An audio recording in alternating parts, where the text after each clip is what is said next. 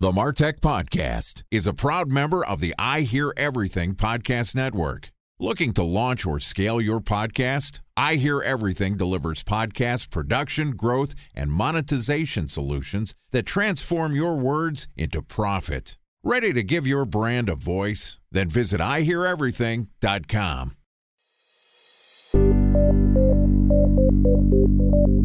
From advertising to software as a service to data.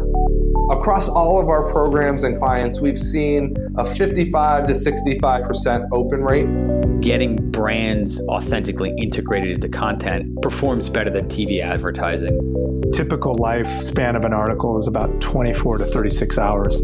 If we're reaching out to the right person with the right message and a clear call to action, then it's just a matter of timing. Welcome to the MarTech Podcast, a Ben J. Schaap LLC production. In this podcast, you'll hear the stories of world-class marketers that use technology to drive business results and achieve career success. We'll unearth the real-world experiences of some of the brightest minds in the marketing and technology space so you can learn the tools, tips, and tricks they've learned along the way. Now here's the host of the MarTech Podcast, Benjamin Shapiro. Welcome back to the MarTech Podcast. Today we're going to continue our conversation about what it takes to land a great job in marketing. Joining us is Julie Puckett, who is the founder and partner at Blaze Search, which is a retained executive search firm with a strong global network and a mission to match talented executives with purpose-driven organizations that aim to do good for the world. Yesterday, Julie and I talked about some of the common themes on marketing resumes that can lead you to getting an interview. And today we're going to discuss the best ways to get from an interview into the marketing executive role. Okay, here's the second part of our interview with Julie Puckett, founder and partner at Blaze Search. Julie, welcome back to the MarTech Podcast. Thanks, Ben. Great to have you back on the show. Yesterday, we talked a lot about how to write a resume, how to frame up your experience and talk about what you're trying to accomplish and who you are. And let's say you do a great job writing your resume and all of a sudden the interviews are coming in hand over fist. People are excited to have a conversation with you. You are not even halfway there. How do you get from going through the interview process to negotiating a job to actually getting into the marketer's seat at a great company? Let's take that step by step. I will be talking about this from the executive recruiting perspective, of course, where you're speaking with me first. I have reached out to you, or any recruiter has reached out about a role, has seen something in your background that makes sense for the role and wants to chat further. So usually I will just set up a time. 45 minutes is the standard. It's enough time to really get a bit deeper into what you are doing and why you've done it, how you've done it. Also to get to know you a little bit in general, which is really important. The small talk is an important part of the interview process because it's when I'm getting to know you from a culture fit perspective and just getting a sense for what makes you tick. So I would say approach that initial call or video interview as something that where you're not going to be, it's usually not a hardcore interview, at least when I'm doing it. It's really just a general get to know you. Do you have the 4 to 5 core things that we're looking for this role? And if you do, what is the added value? What are the exciting things? And what are the things that potentially we should dig deeper on? So it's something that everyone has a really different approach and interview style. But I would say come to that call prepared to talk about your fit for a specific company. So do some research, as much research as you can on the company. You should know what the company is before the conversation. Sometimes you don't, and that's a different thing. But you know who the company is, go in, do your homework, and come with some questions. But one thing I'll say is it's really a time, it's probably a 50-50 proposition. I would be asking questions 50% of the time about your background and figuring out the relevancy to the search. And you will be asking me about the position so that you can also figure that out and so that you can also see if this is the type of company and role that makes sense for you as a next step. I think from the marketer's perspective, Julie, you and I have gone through this conversation before, and I think we hit it off, and it's one of the reasons why you're a guest on the podcast is you took the approach of trying to get to know me as a candidate and understand and match my personality type and my skill set to the right role. I don't know if every executive recruiter necessarily does that. I think part of the initial executive search firm recruiting process, right? It is about validation that what you're saying on your resume is true and that you could back it up and talk about those experiences. But it is very much about understanding who you are as a person and whether you're going to be a personality fit. And I just appreciated how you approached that when we talked. So other than being yourself and being comfortable, are there any things that marketers can do to basically frame their story in a way that seems logical? I think it's important to be really honest and open about what you can do and what you can't do. And that immediately resonates with me when someone says, look, I came up through brand and creative, and I totally understand performance marketing, but no one will hire me into a role that needs to be 80% performance. So we can put that to the side, and then I can tell you why I also think this could be a really interesting role for me. And the times that I have found it difficult to and have felt like I'm not so sure that this person is going to be right is more when I feel someone is selling me and trying to sell him or herself into a role where there isn't really a clear fit.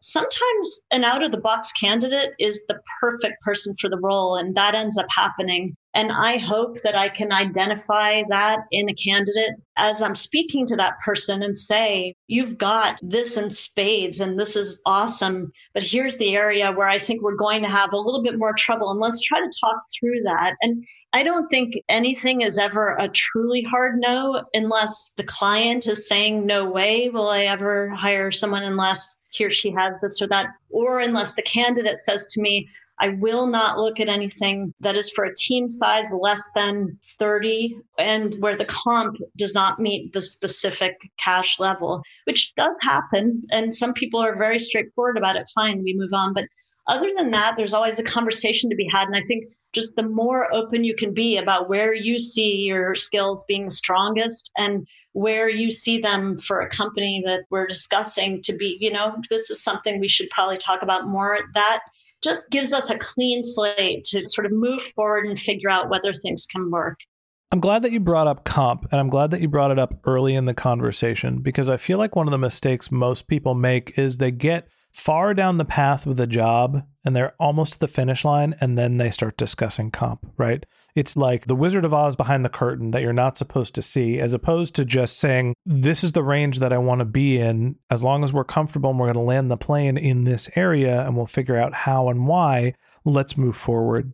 My strategy for having the comp conversation has always been talking about the total annual comp, including benefits, including bonus, including salary. Now, that does not mean, and I'll use round numbers here, let's say I wanted my comp to be $100,000 in salary, at least $50,000 bonus, and at least $50,000 in other compensation, right? Whether that be healthcare or benefits or whatever it is. I would frame that conversation as my range for comp is between $200,000 to $250,000, and the minimum floor is $150,000 and $50,000. That extra 50% bonus is variable comp based on performance, but these are the minimum thresholds across salary, bonus, and the benefits that I think is reasonable for somebody with my level of experience. And the last 25% should be variable performance based if I do well. How do you feel about that approach? I think that conversation would be best had in the second or third conversation versus the first, unless I ask you, do you have a sense for where you'd like to be? And that has all changed over the past couple of years. In many states, I cannot ask you what your current comp is. And that used to be a question I would ask in every first conversation because I was actually trained that way at Korn Ferry. It stuck, but it helps because then you don't forget to get it and you don't get to a point where you have no idea. So now I can say, where would you like to be?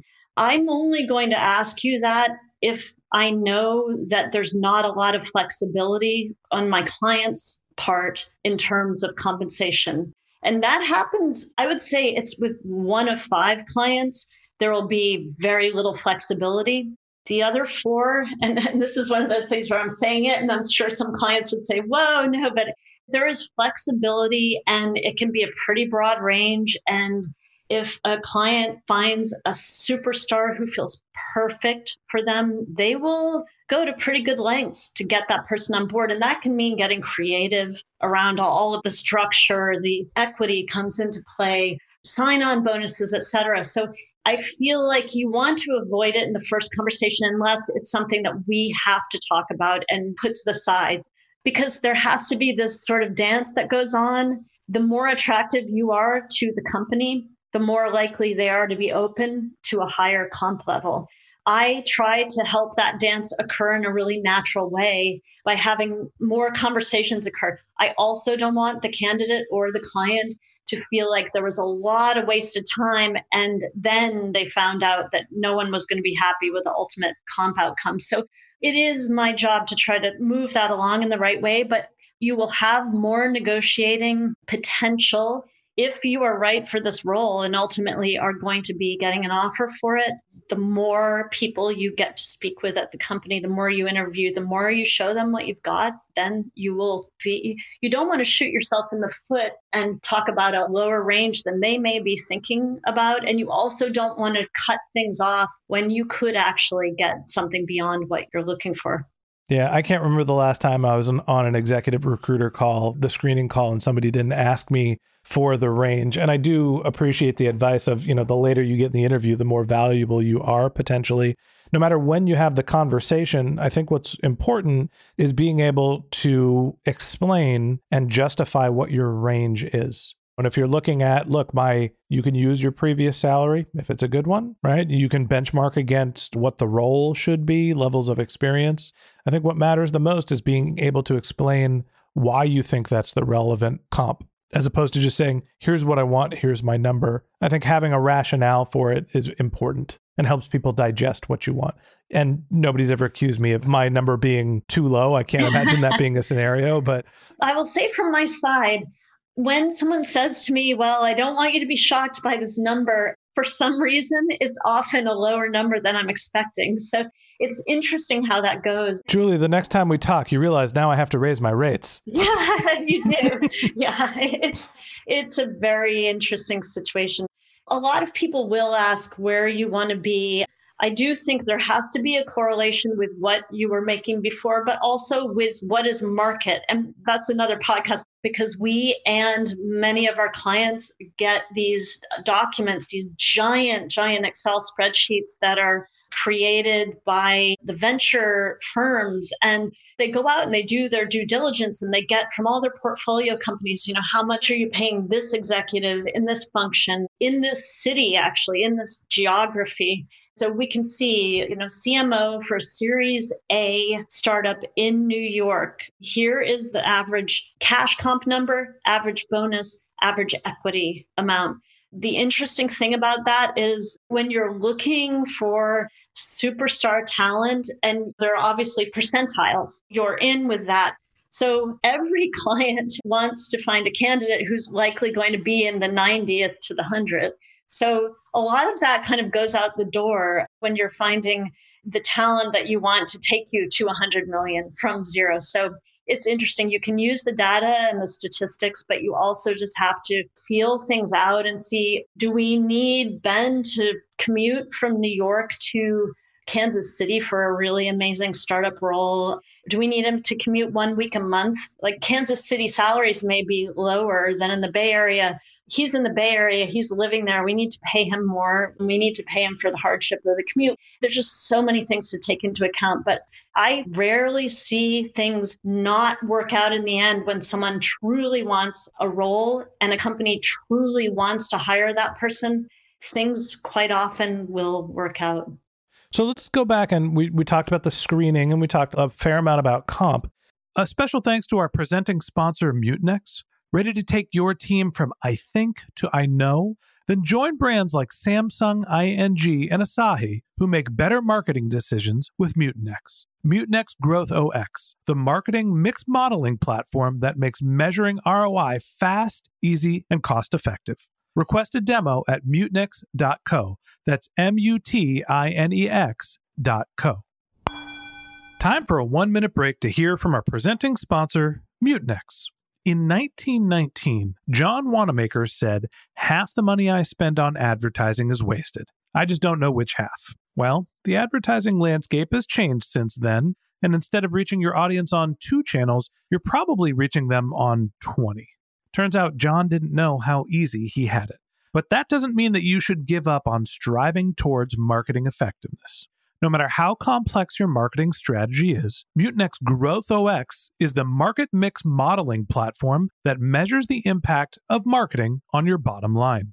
Mutinex's market mix modeling platform calibrates your insights against the latest market conditions so you can make media and marketing investment decisions confidently and quickly.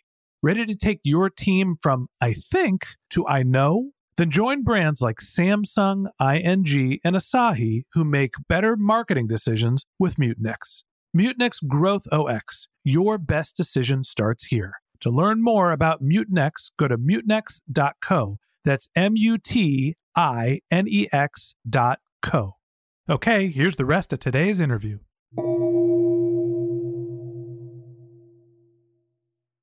What are the general next steps? I'm assuming that the next step is you're meeting hiring managers, people in the company. How many interview steps are? What's the traditional interview process now? If you're talking about Series A, B, or C companies, you likely will be meeting the CEO. That might be the first call or meeting after speaking with me, which is a very good thing because you get a good sense for what that person wants, where the company's going. It's that really deep dive. And you also really will know where you stand pretty quickly because if the CEO likes you, you move on to the next step. So that often, if the CEO is meeting you first, really likes you, then the next step will probably be, ideally, it will be to meet more of the exec team. So these will be people in other functions you would be working with, because likely, depending on the stage of the company, there will be either 0 people on the marketing team or a handful. And if it's later stage or public, obviously, you're inheriting something different. So you will meet some of the other executives, people who would be peers, and that may be 4 to 5 people on a fairly big interview day where you could expect to go in for, I'd say, a good 3 to 5 hours is normal. If you're flying in somewhere, you can expect to spend a day, and usually the company will try to have you just go through 2 rounds of interviews in that one day. After that, usually another call or discussion with the CEO is a good idea. And you sort of go back and say, here's what I've learned. Here's what I think. He or she is saying, okay, here's where we want to dig a little deeper. And then, and this is the slightly controversial part of it, a lot of companies want, for marketers, they want to be able to test, how do you interact in a case study, in a presentation, in a working session? There are a lot of names for it, but how do you approach a problem? How do you solve it? How do you strategize? How do you think? So the free consulting session. Yeah. And that's interesting because some CMOs will say that's a free consulting session. Others will say, let me add it. I don't care, whatever. I'm happy to do it. And I think it's somewhere in between. Most of my clients really are just trying to see how you work and how you'd work with the team and whether or not you have a style that's going to fit. And what they know best is giving you a problem that has something to do with their company. Now, that can end up being difficult. I will say I don't see a high number of people pass through that with flying colors. And these are amazing marketers, but it's tough because you have maybe 6 or 7 people sitting there who know the company extremely well. Then you have a marketer coming in and maybe presenting, what would I do in the first 3 to 4 months if I came in as CMO of this company? And the person presenting is thinking, wow, I don't want to go too far because I don't want to jump into things where I don't have the data. So I'm going to be really general. And the people sitting there are thinking, well, I really want to see him or her say this, that, and the other thing. It's a really difficult situation. It can work, but I think the best way to do it, and this is what I am suggesting strongly to my clients, is to take the company aspect out of it, make it fictitious, make it a general problem to solve. It doesn't even have to be really marketing specific because you're just trying to understand how does this person attack a problem and approach a problem. Back in the day at Vistaprint, we used to ask everyone the train question, which was this hour-long analytics test. How do you approach this, like turnstiles and a train? And we gave it to the head of global brand, all the people we interviewed for head of global brand. And the person who did the best on that was ultimately the best fit for the role, we feel, because she could operate in this environment that was very analytics driven.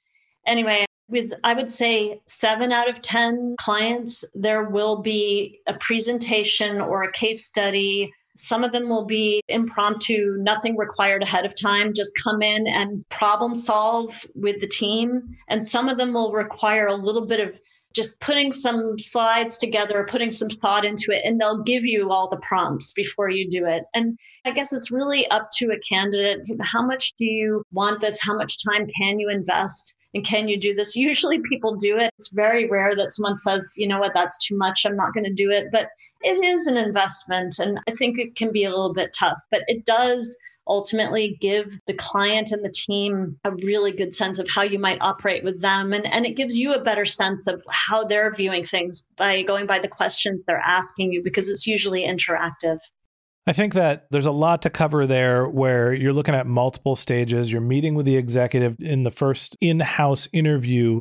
And as a marketer, you're trying to tell your story and figure out whether the top-down leadership approach is going to be something that works well with your style. To me, that's the takeaway of that first interview. The hard one for me is always the marathon interview, where you're sitting in front of 5 people in 5 hours, telling some similar stories over time. And that is more than anything an endurance challenge. What advice do you have for getting through the gauntlet of meeting all of the peers and staying fresh and communicating what you want? I think it's really important to do your homework before you go in for these meetings. And it is surprising. People are busy and sometimes they don't look at the LinkedIn profiles. We actually, as a company, send all of the profiles of the people to the candidate to make it easier. Find out what is going to make each person tick as far as you can. I mean, you're a marketer, so that should be something that you can do with facility. Be able to just talk about something that's going to put the two of you on common ground versus, here we go, it's another interview. Okay, what do you want to drill into? I think the best interviews do have that blend of just you really getting to know each other as people, and then getting into things that you really want to learn about the company and that they want to learn about you. So I think if you can latch onto something on that person's LinkedIn profile, something you guys have in common, it could be a person you have in common. And hey, I noticed you might know this person. Then just try to start the conversation off with that. One of those 5 people will probably be fairly junior, not used to interviewing a marketing executive. And you may need to actually help the person along a little bit and help that person be able to get the answers that he or she needs from you. And that's something sort of new in the past 4 or 5 years, that a person being interviewed may sometimes, with a younger, greener interviewer, need to carry the interview a bit more. So I would say just look at each one as a fresh opportunity to get to know more about the company just by getting to know that person a little bit. What made you join the company? That's always a really great story to hear. And just try to, I think if it's an executive role, you want to have that thread of executive presence going through those interviews as well. And that's hard to quantify, but it's sort of you are also able to guide the interviews a little, not too much, because people hate when that happens and they feel like an interviewee is pushing them through their agenda. But I do think that you want to be able to talk about things that are going to be really relevant. And so to find a way to do that and have it be reasonable and genuine is really important. Last question for you. When you get through the gauntlet, you've gone through the screening interview, meeting the executive, the team, the executive again, doing a presentation, you're at the end of the road. What can you do once you've finished talking and going through the interview process to put your best foot forward and try to land the job? If you've gotten that far, you have a very good shot at getting the job. So at that point, it's always down to you and one other person. Yeah, it is. It's sitting back and being appropriately interested. And actually, and as I'm saying this, I realize how important it is. I think the level of interest should have gone up significantly. I think that people want to hear how excited you've gotten by meeting the team, understanding more about the company. Why are you really interested? You know what? People love follow-up emails. People hate follow-up emails that look like form letters. Thank you very much. I really enjoyed it. Thank you. That's not worth it. But a good follow-up email to these meetings and say then reaching back out to the CEO and saying, I met your team. I was really impressed. Here are some of the things I was impressed with. Continue to really enjoy these conversations and look forward to the next step. And then you can kind of sit back. And at this point, we start talking about comp. We talk about references. And we talk about, do you have any concerns at this point? Do you need to talk to anyone else?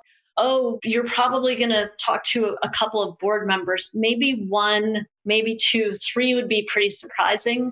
But those conversations that the board members generally are not going to be having. I have not had a situation where a board member said, oh no, you guys all love this person and I'm going to say no. But it's a really great chance for you to ask some questions. Why did you invest in this company? What do you think is exciting about this? How would you view my role? What are your expectations there? It's a really good conversation usually because most board members are willing to just put it right out there. And I think you can make the most out of that. And then, of course, the person will want to make sure that you have everything that the CEO and the team is saying that you have going for you and that it all sounds good. But it really is sort of just let's make sure there aren't any red flags that are raised during that conversation. So that's usually the last thing as they're starting to put together or think about putting together an offer for you. And this is talking about CMO level usually, or the head of marketing. I think if you have a CMO in place and you will be reporting to that person, it may be less likely that you're talking to a board member, depending on how late stage it is. Well, Julie, I said this before, I've always appreciated your approach to getting to know the people that you're interviewing and understanding who the candidates are to try to find the right match for what a company is looking for. At the end of the day, finding a great job is about building a relationship with the company you're going to be working with. And so I think that your insight into that from the perspective of the recruiter is incredibly insightful. And I really appreciate you coming on to the Martech podcast to tell us how you view the interviewing process. Thanks so much. I love what you're doing, Ben. So thanks for giving me the opportunity. Thanks, Julie.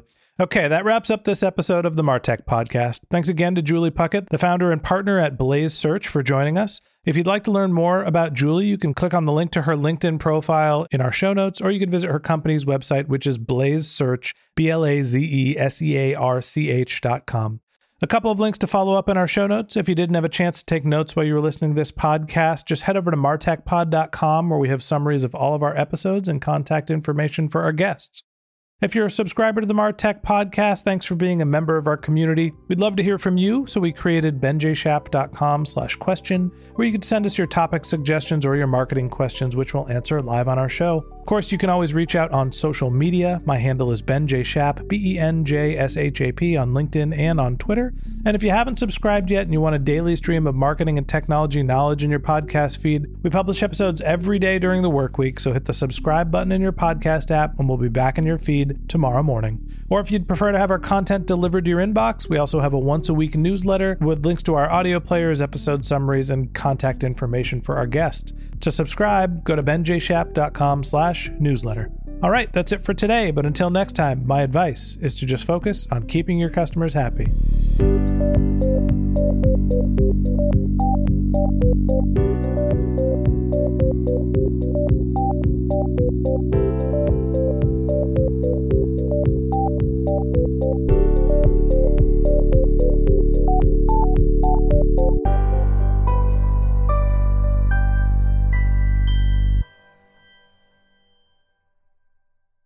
Thanks for listening to the Martech Podcast, an I Hear Everything production.